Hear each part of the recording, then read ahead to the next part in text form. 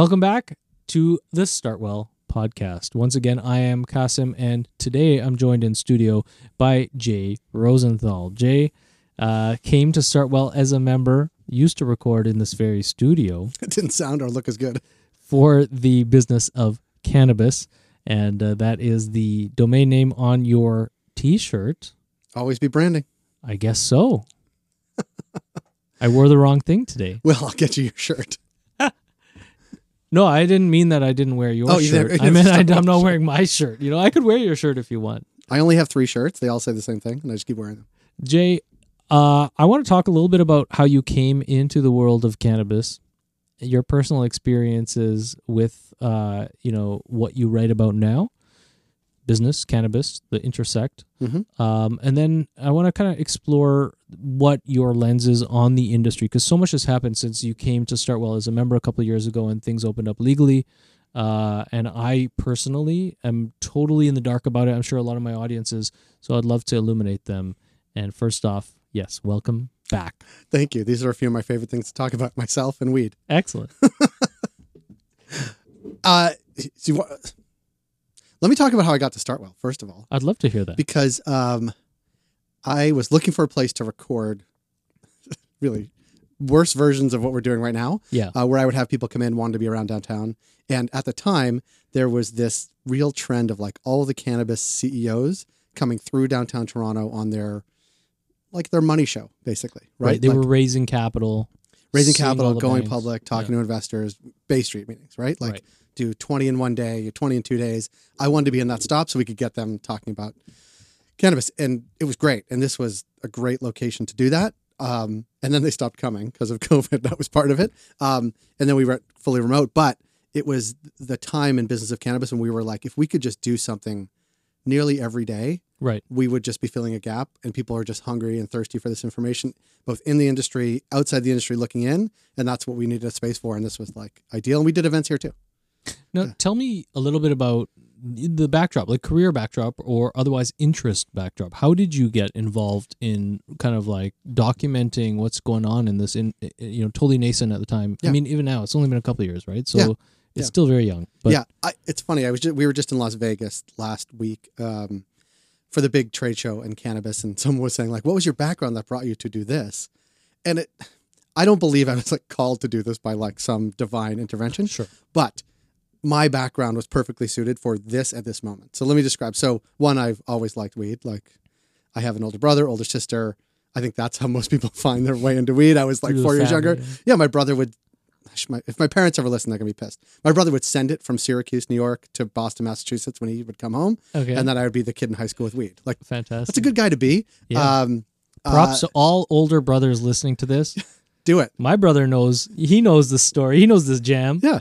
And that's really common, that and like summer camp and the whole thing. So like I've always liked cannabis a lot, and my parents are not permissive in any way, but like we knew they used cannabis in the 60s. Oh. Right? Like I'm from Boston, Jewish kids from Boston. They were Jewish kids from Boston too. Like this is just part of the thing. The culture. Right? The awakening. Yeah, I'm not saying like, it's not like a religious thing, but it's like we had to do well in school, we had to work hard. And you weren't allowed to wear shoes. Right. I grew up on a commune. No, so that was like that was the earliest introduction, I guess, to cannabis. Obviously, university used a lot of weed too. Where did you go to university? I went to school in Atlanta. I went to Emory University. I'm American. You went to Emory? I did. I know people are surprised that I'm smart. People go there. I know. It's shocking, right? Yes, I did, and I know that's the number one response. People say, "You went to Emory? Wow." Well, then again, I went to McGill. Okay, so I'm not too. Maybe smarter than Emory. But then again, I'm not in the cannabis industry, so you know. That's true. So relative to people in the cannabis industry. No, so I went to Emory in Atlanta and then went to work on Capitol Hill straight out of university. So I went to work, for a U.S. senator. So I was really involved in politics, policy, the whole bit. And then went to work in her California office as well, Senator Boxer. And I got to San Francisco. That's where I was working. And, cannabis culture in California it's ingrained. Of course, yeah. But since those same days, right? Since the 60s, it's been just like baked, into the culture. Yeah, certainly in San Francisco and even broader. Oaksterdam and Oakland is sort of part of the lore of cannabis, but also, Mendocino and Humboldt County, New York, Humboldt County, Northern California. Like this is where weed grows. Right. And I was working in, then I went to work in local government, then went to work for a sort of policy and sort of public affairs shop, and then went to start it on my own. But I was always working in heavily regulated industries, energy, natural gas, healthcare, charter schools. That was sort of my book of work when I was doing work for myself. And that translates really well to heavily regulated industries, no matter what the industry is, right? So you talk about energy and a utility, or cannabis, it's heavily regulated. You need to build constituencies to move policy and politics forward. So like that was part of my background, what I was doing professionally. And I can't believe this actually turned out to be helpful. Okay. But one of my clients when I was a consultant was a garbage company that was trying to retain a $700 million contract, like a 10-year, $700 million. You mean they were actually in like refuse as an industry? Yes. Or they were a piece of garbage, the company that you were Refuse as an industry. Okay. So they were great people. Okay, wonderful. And they covered a big chunk of the Bay Area in California. Huge contract, a decade long. Obviously founded by a guy with like a short pinky finger named like Little Jimmy or something. No, but it wasn't. That's how all garbage companies were founded generally. Right, yeah. This one had become national and international even, and was publicly traded. But they had this contract they wanted to retain. They needed local consultants to help them do that. I was one of the local consultants. One of the things they needed to do was look at the local news every day in like 20 different communities. Like little teeny blogs to like weekly newspapers to alt weeklies. Like they wanted to know what was in there, and if anything was relevant, not just to garbage, but to like public affairs, what was happening on the ground. And I said, if I'm going to aggregate that on a day-to-day basis, which is like so painful, like it's awful, I would like take that and send it to them like in the format they wanted, and I would like write it up and put it on a blog. It was a news aggregation blog. It's like an internal journalistic role. Kind of. Yes, but then I would put a little snark, and I would do it anonymously to this political watchdog like website. Like basically, my whole thing was if people who are in politics or policy will read this every day, and those 300 people that work in it every day are reading it, then I have a little power, right? Like, and I know enough about Google. If people have Google on for their own name, like if I put their name in it, it's going to get pinged. Get an alert, and they'll feel special, and then you're making them feel special, so you're special. Right. But they didn't know it was me. But the whole thing was like, if you could do the rigor of doing it every day was really the lesson there. Like, interesting. If you could do something every day that people read, even if it was only 300 or 500 people, then there is power in that. Yeah. And it's really hard to do. Like the reason why most people's entrepreneurial visions fail is because they don't have the rigor to do it all the time. Yeah, do whatever it is that they need to repetitively. Yes. And reportage particularly, especially if it's on the same kind of stuff. Right. It was a grind, and I did it for like 6 years. Like it was really, and it was That's every a long day. time. Oh, and I did it even when I moved here. I was still doing it there. So like, wow. And then I sold it for the amount of hours I put in, I sold it for like maybe a cent an hour that I put in. Okay. Like it was less than 20 grand that I sold it for. Seemed like a huge amount at the time. Like, oh my God, I did something and sold it for 20 grand. You finally bought some shoes. Yeah, I basically paid the internet bill for the past 6 years. Like it was, I'm glad I did it. It was an unbelievable experience. But between the heavily regulated industry stuff that I was working on and the daily rigor of doing it every day, like those two pieces were important. I didn't put them together yet. When I moved to Toronto in 2012, I went to work at an agency. It was a really good experience. I needed to build a professional network because I didn't know anybody. Creative, what? Marketing, like social purpose. It was like a marketing agency for social purpose causes. Okay, cool. And interestingly, I was working on 2 contracts with Public Health Agency of Canada. So like I was sort of seeing what was happening in Ottawa, understood kind of what was happening with cannabis, still liked cannabis a lot. One woman that I was working with at this agency and another who I'd met along the way, we convened and said, like, this is 2016. What are we going to do in cannabis? Like, we all like cannabis. We know that that's how we are part of this tribe. We all come from slightly different backgrounds professionally. Is there something for us? I was like, maybe there is. And so we started meeting with anybody we knew. One of them was a lawyer. We met with lawyers at all the big firms downtown that were doing work in cannabis. One was in video production and film and agency work. And she said, well, I think you could really do something here if we produced content. And then we said, well, what are we going to do? And in mid 2017, so this is the year before legalization, right? We said, we're meeting these lawyers and they're introducing us to technology people. They're introducing us to like growers or would-be growers and extractors and people who want to build brands and all this. And it's very compelling. And the entrepreneurial vibe in cannabis was very similar to what Silicon Valley is about. Like people just pushing their chips in without understanding what the industry is going to look like because it was exciting. It was crazy. Yeah, crazy exciting. Right. And we said, well, that maybe that's the thing. Like, let's focus on these entrepreneurs who are doing this thing, and like entrepreneurs who are like really like pushing chips in, like they have a piece of land they're going to build on it, and frankly, like lawyers at big stodgy firms who are putting their professional and personal careers on the line to do something in this industry that people were sort of questioning. And that was interesting. So we said if we could reflect the industry really to itself and maybe to the outside world, we will have done something and tell those stories. Yeah. How are we going to do that? We had no idea. So we went to the Globe and Mail. We said, if we could help tell the story to Globe and Mail audience, like that's a good, the industry's not getting the vibes it wants from that sort of that set in Canada. And so we went to the Globe and Mail and said, sell us a sponsored content section. We will program against it. We'll put together a who's who in Canadian cannabis. This was 2017. Like, who are the accountants? Who are the lawyers? Who are the growers? Who are the people that are going to do interesting things? And we spent 6 months selling ads into this section. It opened every door in cannabis. That's digital, or that was also in print? It was going to be a real print thing. Okay. Let me get to the punchline. But we met, like, it really opened doors because it wasn't as busy as it is now. Like, and there weren't that many players, to be quite honest. We had probably 25 advertisers that were ready to buy into this 8-page section. The Globe and Mail was jazzed because they had some distance from what was happening and they could at least reap the benefit of this money that was coming in. And we set a date for an event. I think the date of the event was going to be November 28th. The piece was going to come out November 29th, 2017. And we had an event set at Denton, so a law firm downtown Toronto. We had a panel set up. We were like, okay, we're going to invite everybody we know in the sector. This is going to be great. And then the thing will drop the next day. Like 3 days before the event, the Globe and Mail calls back and said, actually, we're not doing it now. Here's your money back. Because of legal concerns. Which they had already signed off on. But yes, because of legal concerns. Which was fun. Like, in hindsight, it's a blessing. We got to call back our 25 advertisers, say, we're being treated just as crappy as you. We are martyrs just like you. Right. Leave us your money, and we will give you value over the next year as we really launch Business of Cannabis. And we went Become a media company of your own. Yes. Direct to consumer. Direct to business, like B2B. Pre-rolled. There you go. So B2B.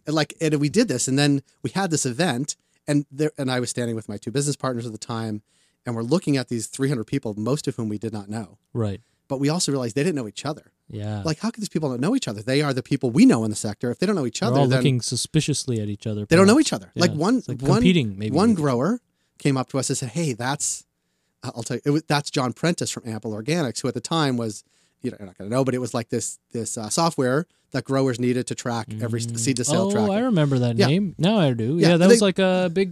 It was a big deal. They had like 200 employees here at the time. Yeah. They've since been sold. But we're like, well, we know John really well, but we also know you, grower, really well. How do you not know each other? Like, this seems wild.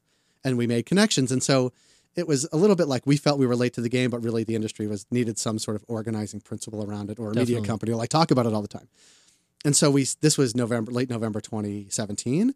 And we had like maybe a 4-week or 5-week game plan of what we were going to do. One, we were going to do this thing in the Globe Mail. That went away. We were going to do this event. And then we pushed out digitally this thing that we had produced and made people give us their email address to download it. And like, all of a sudden we have like 2,000 people that we're talking to on a regular basis. We're putting in a weekly newsletter, which was another part of the plan. We conducted a nationwide poll with Nanos Research about what people were thinking about cannabis and legalization. We did some research with the Human Resources Professionals Association about what workplaces were ready for. This was like our first 6 weeks. And like, we started getting media attention for ourselves. I was on BNN, Bloomberg. Like, I was like, oh, this is like happening. Like, we're really talking to the industry. That seems cool. We're actually producing our own news that is getting picked up by others. That's really good. And we had a game plan. There was a major conference in Vancouver that was not ours in early 2018.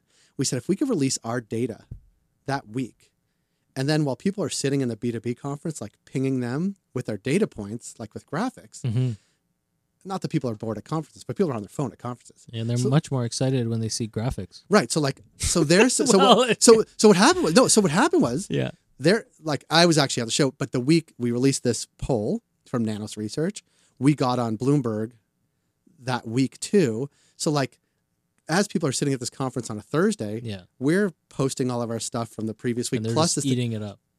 I mean, I think they were eating it up. Yeah. So when I finally got to the conference on like Friday, people were like, oh, we just saw you on Bloomberg, which I know seems like it's one small 3-minute segment. In this like emergent industry, any coverage was like a pathway to success, perhaps, for some of these people. Yeah.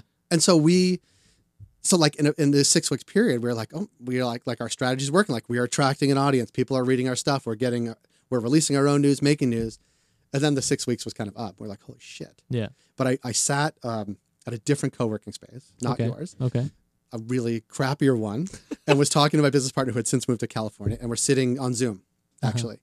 And I said, wouldn't it be interesting if like the conversations we have all the time when we're sitting in people's conference rooms, we actually just videotaped it through Zoom. Yeah.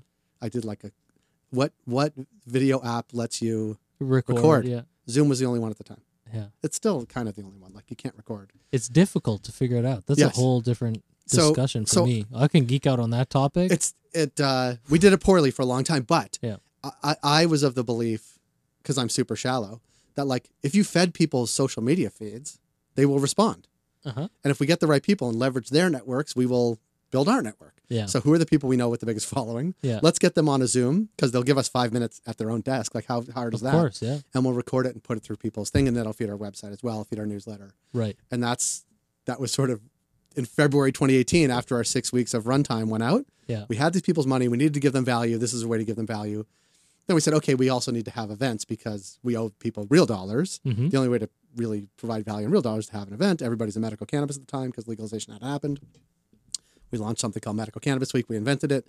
But all of a sudden, we're drawing 400 people at the Masonic Temple, right? That iconic building on Yonge. Yeah, explain it for the non-Torontonians. Oh, so what's Masonic? Because otherwise you just sound like you're taking your shoes off. No. So the Masonic Temple is like, Masonic Temple is an iconic venue in Toronto where like huge people have played, and it's a beautiful building. It's a beautiful stage. But historically it was a Masonic Temple. Yeah, it totally was a Masonic Temple. And then it became a concert hall.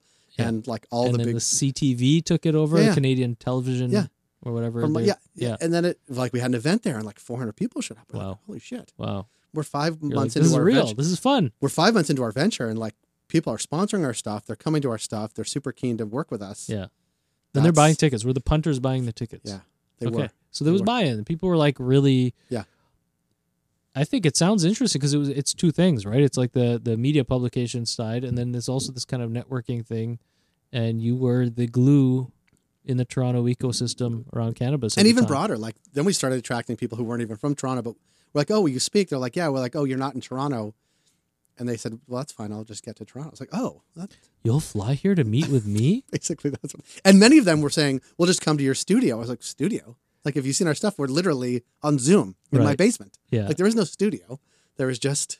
You're like, okay, you can sleep on my couch, man. Yeah. That's basically what it was.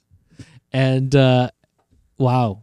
So that was the beginning. That was the foundation. That was like pre-legalization. Yeah, pre-legalization, pre-everything. Just, we're going to do this thing. And it was funny. I did a conversation podcast, not that long ago, with like an entrepreneur thing. And like someone was saying, well, what was the drive? I was like, there's no option of fucking up. Like, yeah, this is what you were doing. This is what I was doing, and I'd push my chips in. Like I'd left my job to do this. Right. Like I have kids. We have a mortgage. I have a wife. Like. So what did your family think about this?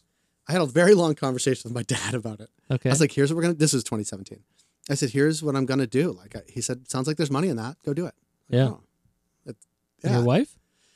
She was okay with it. I mean, she likes the idea. Mm-hmm. But she started the stopwatch. And she said, Jay, you've got 6 months to bring home mortgage money. Yeah, I wasn't that specific, but it's hard. Like being an entrepreneur is really hard. It is hard. And course. To leave a steady gig to go do it is even harder. To do it, I'm in my 40s. Like, it's not like I'm not fucking around. Like I have kids that go to school. Like I have kids that go to private school. Like 40s, hurrah! Almost 50s. 41. I'm on the low end of that. Actually, 41 a couple of weeks ago. Give me 1 second. I'm sorry. Speaking of kids, like this is the thing. Yeah. Now I have to text my daughter because she's. I'm sorry to just cast lunch. Text your daughter all you want. I'm fine. I'm going to Dollarama. Should I meet you at her office? My daughter loves Dollarama. So does mine. This is funny. Dollarama for her is a holiday. So she says, I don't want to go to school today, Papa. I want to go to Dollarama. At least she's frugal. That's good. I'm like, are they competing interests? Dollarama and education. Yeah. Is she in like the school aisle? Like, does she want arts and crafts? No, she just loves looking at all that cheap stuff, you know? That's good. Containers and stuff. Yeah, she's really obsessed with her hair right now, so it's like braids and hair ties, and she's 3.5. She's not into the chocolate bars or any crazy stuff. She loves spooky things. Halloween, we took her to the Casa Loma haunted house, and she just went. She loved it. Looks creepy even just driving by it. 3.5, things are jumping out at you, and she's like laughing, and she's like, again. Well, I took my 7-year-old to the Halloween store, like to buy a costume, and they have like, this is on St. Clair near the near Stockyards. Yeah. And they have like a moving thing in it, and he just wanted to like get the costume. Guy who's freaked out by it. Oh man! So like they go through phases. Like 3.5, she might not be scared. 4.5, she might be.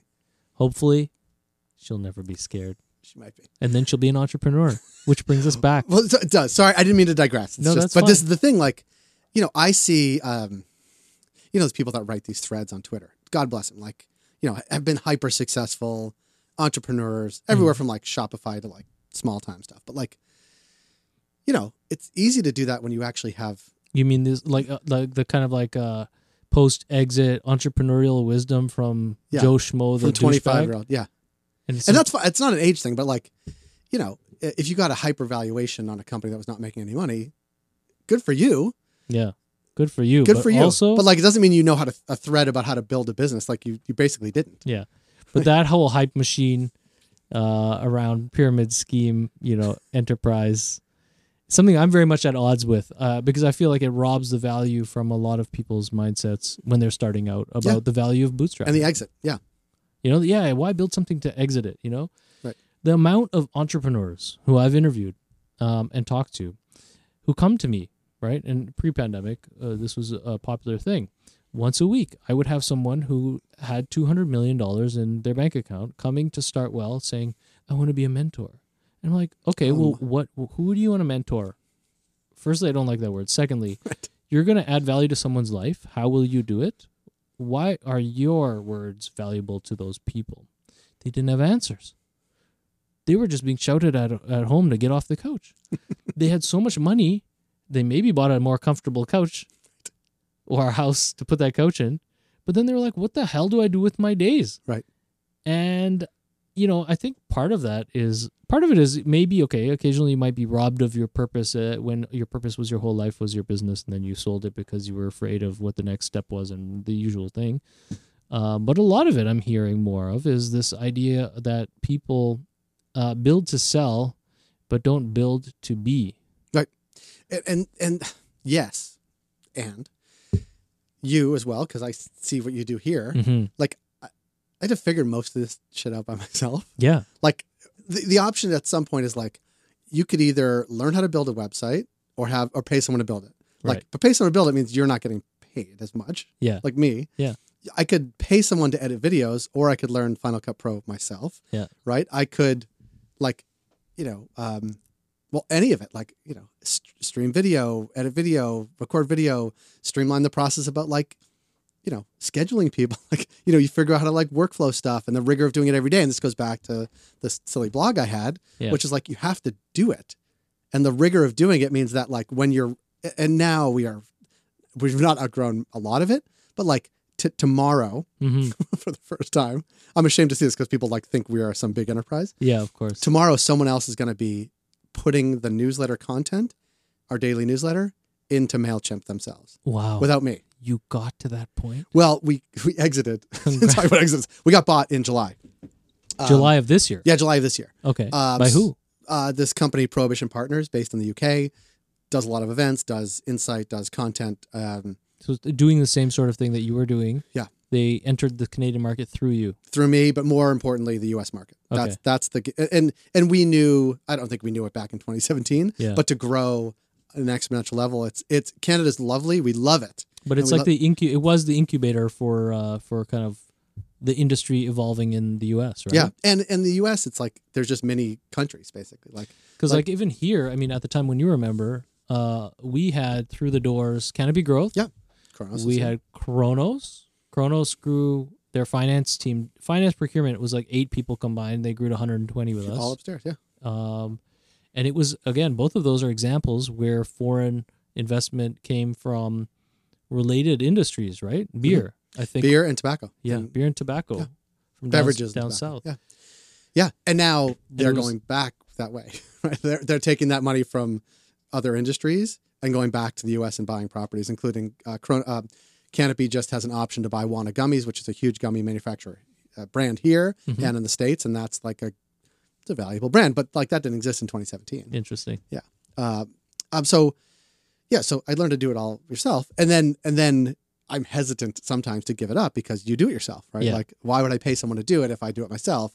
But then you realize, like, you look at the time horizon, like, I'm better off selling and building partnerships and someone else doing the implementation of like social media and newsletter. Yeah. But it gets to a point where you're like, you just have to do that. And I'm glad you, because the team is amazing and most of them are in the UK. Like, I'm happy to, and the time change, like the time difference works in our favor this way. Like, I'm going to get to them at night, like when I usually do it, but I'm not going to enter it into MailChimp, and they're going to do it in their morning and get it out. Like, it just, you realize that bigger companies can do a lot more stuff. Totally.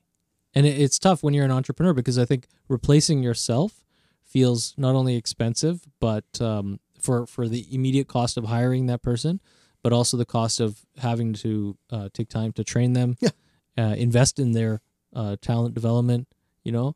And then there's also that question of like, will it be done as well as I can do it? And also that ever lingering question of, what am I truly great at? Because I'm so good at so many things that, you know. You're really feeding, like, this is the ego talk I have with myself all the time. This is the entrepreneurial thing. And you have to give yourself that ego talk to be able to wake up every morning and say, you know what, I'm actually fucking really excited about today.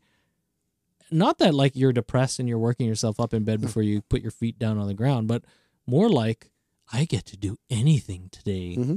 I'm so special. It's Christmas and I bought the presents. And this is the thing, and this is I am an egomaniac, and this feeds that. But the thing my unique thing that I can do as an entrepreneur, but also as a person in the cannabis, is I understand this. This is true whether I was working for the garbage company or anything else. Like, I'm interested in that industry. Yeah. Like, I am interested in the garbage industry and what it was all about. That's why that's why I was a good consultant for them. Right. Because I cared, like, from the roots to the trucks to the how garbage gets separated into recycling and where's the money come in, because recycling, the company was making money, which was offsetting the collections of the garbage. Like, but they also own the dump. Like, all that was really interesting from a business, not even a case study, but like, I'm interested in the nuts and bolts.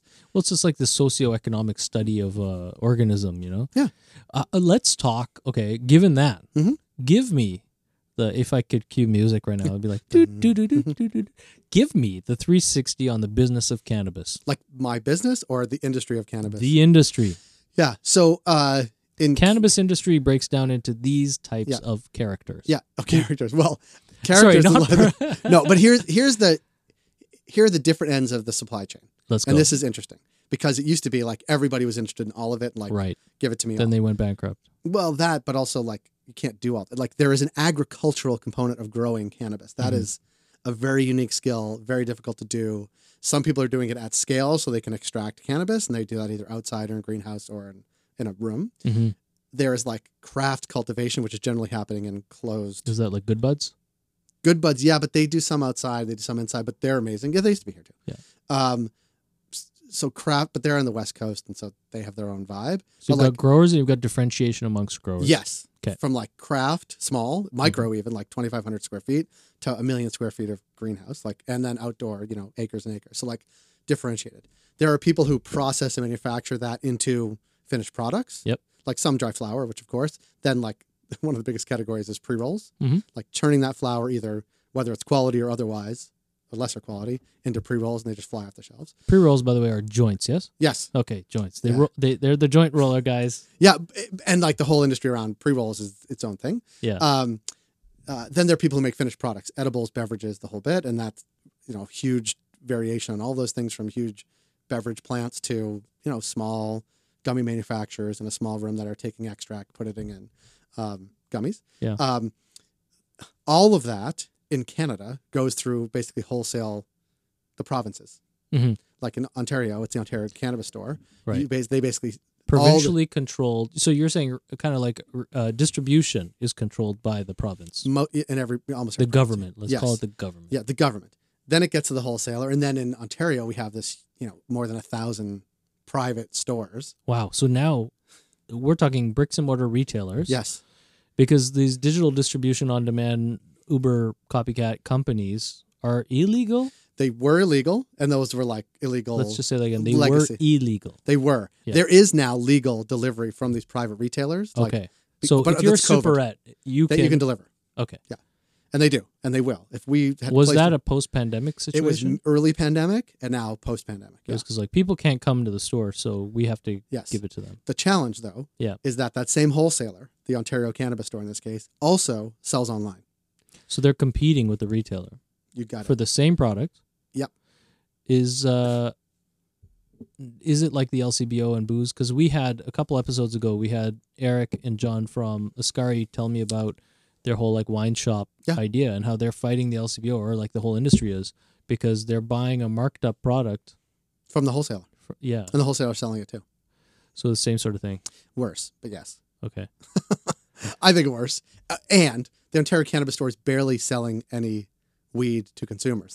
They have a whole wholesale operation where they're supporting retailers, of course, because that's part of the business. And they have this e-com component, which is only selling 8% of all the cannabis in Ontario. Oh. So they started off with 100% market share when legalization happened because there was no stores, down to 8%. So this is a sector which is unique in having retail actually be successful, especially in the last couple of years, which is interesting. Successful in that they are selling most of the weed, but not in the sense that the market's become differentiated like crazy, and there's a shop every 2 steps on Queen Street. In Ontario, and right near here on Queen Street West, especially. But I just did a conversation about Windsor has 40 stores. Okay, 230,000 people, 40 stores, about one for every 6,000 or 7,000 people. That's kind of a lot. Is it a good business at retail? What's the margin typically? What would the margin be? It's not great. Right now, it's not great. Because all these stores are buying the same product from the Ontario Cannabis Store. So I, as a store, I can't say Jay's Cannabis Store is going to only have craft cannabis from 100 kilometers to where I am right now. Mm-hmm. You just can't do that because everybody has access to the same list from the Ontario Cannabis Store. Are there end-to-end companies still? There are, with regulation sort of making challenging, because if I'm... Does it mean that they're multi-brand, sort of like Canopy Growth? Yeah, Tokyo Canopy, Smoke? a whole bunch have a bunch of different brands, and then have retail as well in some form or fashion. But if I'm Jay's Cannabis Store and I want to white label Jay's Cannabis product, I have to put it through the Ontario Cannabis Store, basically, and everybody has access to it. Oh. So I can't say, this is mine, like you could with wine, actually. My sister-in-law, she can get specific wine from Italy that she would have access to when it comes in, as opposed to you and me and everybody else having the same access to. It still has to go through the LCBO's warehouse. Yes, but it's only mine. Right. It's mine not going retailed. Right. That's right. Yeah. And so that doesn't happen yet, which sucks.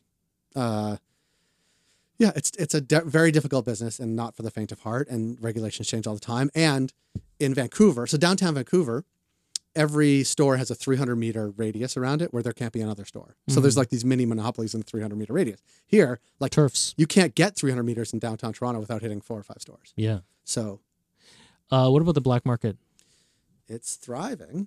I hear this from I've heard this from a couple of people, just anecdotally. Yeah. People are telling me I get better weed from and the supply is more regular. I can always get the thing that I like. Now, it might be 5 different things, but it's called the same thing, so they feel like true. M35. That was back in university days.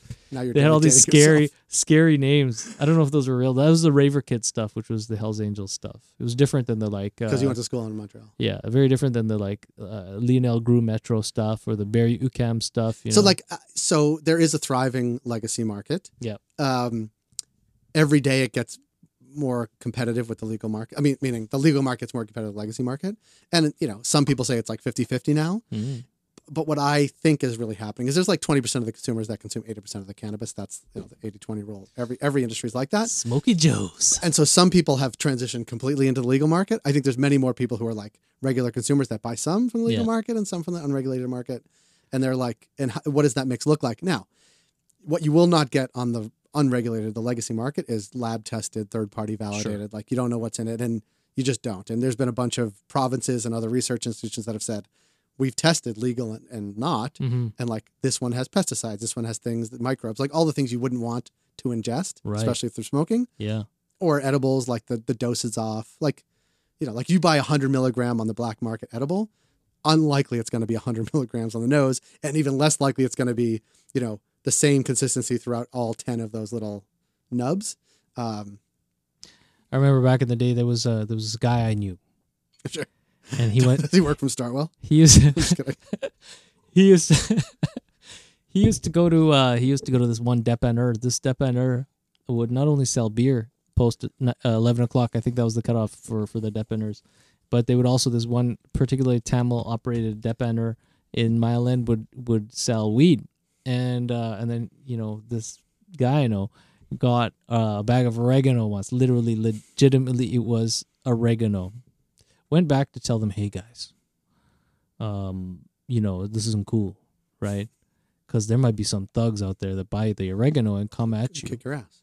A baseball bat was shown, and this guy I know was threatened and had to run out of the store, and he was just trying to give them a helpful tip, So that doesn't happen when you walk into Super Ed. No, and you should walk into Super Ed. And it's a cool store. I like going in there amazing. Just to look at stuff. I'm like, as a retail experience, it is delightful. And nicer people you will not meet, and hyper entrepreneurial and great operators, and just I mean, there's a lot. I mean, I love Super Ed and the team.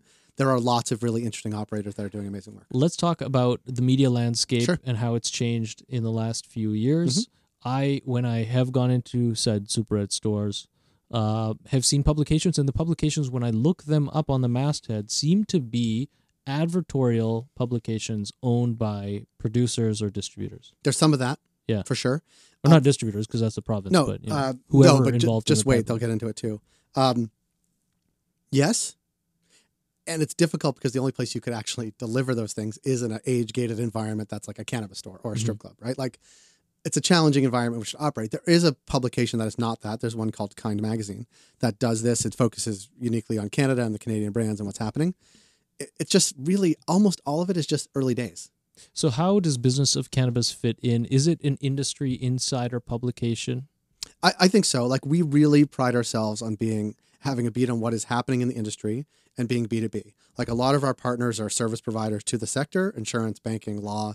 And like, we want those people that are our partners to help educate the industry. Mm-hmm. And in return, we want the industry to go to our partners and other people too, to get the expert advice. So like, whether it's a technology company or a law firm or bank, or like, all of our partners are doing unbelievable work. They're not the only ones doing unbelievable work, but we're helping sort of get them to share their expertise with our audience first and foremost, because our audience wants and needs that. And we are hopeful that they see the benefit in return, which is a lot like other B2B, like in boring industries. Yeah. Like, I'm not trying to be mean, but like in boring industries, this happens all the time. And if we're able to like serve our audience and serve our partners and be the conduit between the two, which is how our very early days of COVID, we're like, well, we have this audience and we have these partners. How are we going to connect them absent real world events? It was through content, events, digital content, podcasts, written stuff. Okay, so as a media company embracing digital, of course, since day one, right? This whole idea of the video conference recording. What is on the horizon, if anything, in terms of changing formats, dealing with social media, limited attention spans, blah, blah, blah. Yeah. Are you going the route of kind of making your content more digestible and focusing on that accessibility question? Or are you going deeper for the industry if you're B2B with in-depth market research, analysis, custom reporting, that kind of stuff? I would say both. Okay. Not that we're going to spread ourselves thin. On the business of cannabis side, we're really in the digestible business. Like, I think by the end of the first quarter next year, we will be doing basically a web show every day.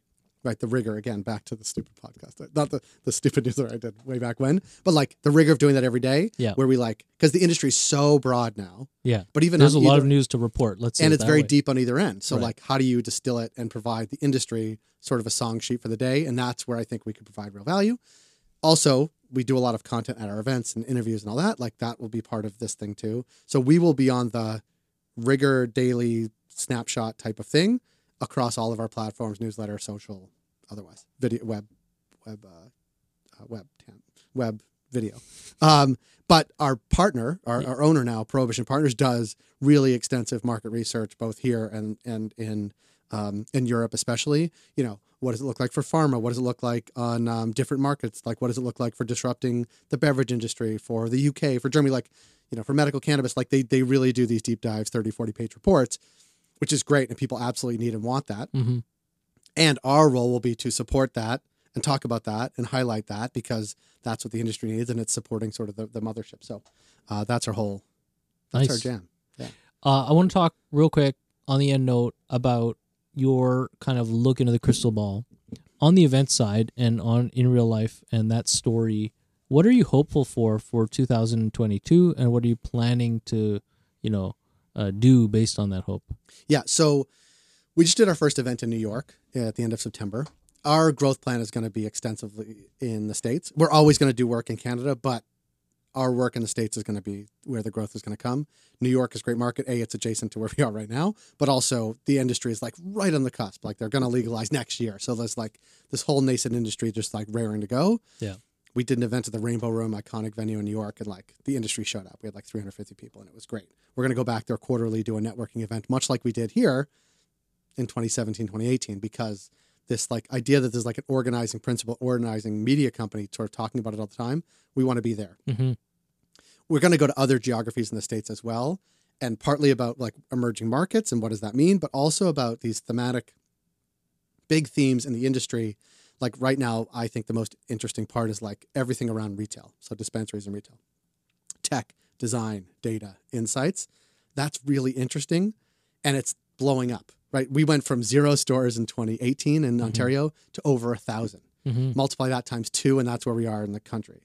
Multiply that times another 1.5, and that's what's going to be in New York in 3 years. Like, the scale is completely different. The scale is different. Which means the adoption of all these different ways of doing things is going to be crazy. Yeah. And whereas this event we had in 2017, our very first event, was like a really broad conversation, like where's the industry today and tomorrow? It's going to be more of like, this is an industry. What does it look like at retail? Right. We think there's something around, what does it look like at the ag tech part? What does it look like processing, manufacturing, new research and development? Like, there's a lot to do, like a real industry that we're really keen to explore that probably didn't exist. Like you couldn't have like a show just about retail, tech, and design and data 2 years ago because it was too early. But now it's like a whole industry of itself. It's great to hear that you're expanding your efforts more widely and with a depth thanks to this new relationship. Yeah. And into the U.S. And that you've been able to jump down to New York and are living a post-pandemic reality. I was also in Las Vegas. Yeah, there you go. I prefer the pandemic reality here than there, but yeah. Yeah, it's a little scary down there. I really don't think we're in danger there, but it feels very, very different. Yeah. The energy's weird. I mean, if you're vaccinated, you're vaccinated. You have to be hopeful a little bit, right? Yeah, but you still have to be on a flight. And the flights to and from Canada are great because everybody's tested and most people are vaccinated. But like I was on a flight from Las Vegas to Chicago, which was packed. I'm like, oh, fuck. I'm glad I'm negative now, but I better keep testing myself when I get to Toronto. And I have, and like I'm fine, obviously. But All right. Well, it was a pleasure having you in studio. What I want to do is keep tabs through next year on kind of how this experience is unveiling itself to you and how this new positioning for Business of Cannabis is giving you insight into the industry that is far larger very soon than what you've been dealing with in the last couple of years here in Canada. And I'm keen to follow any stories that you're reporting on. So I'd like to have you back to tell me a little bit about other Canadian entrepreneurs in this space that are involved in the States and their growth stories. Totally. Love to do it. Awesome. Thanks, man. Thank you.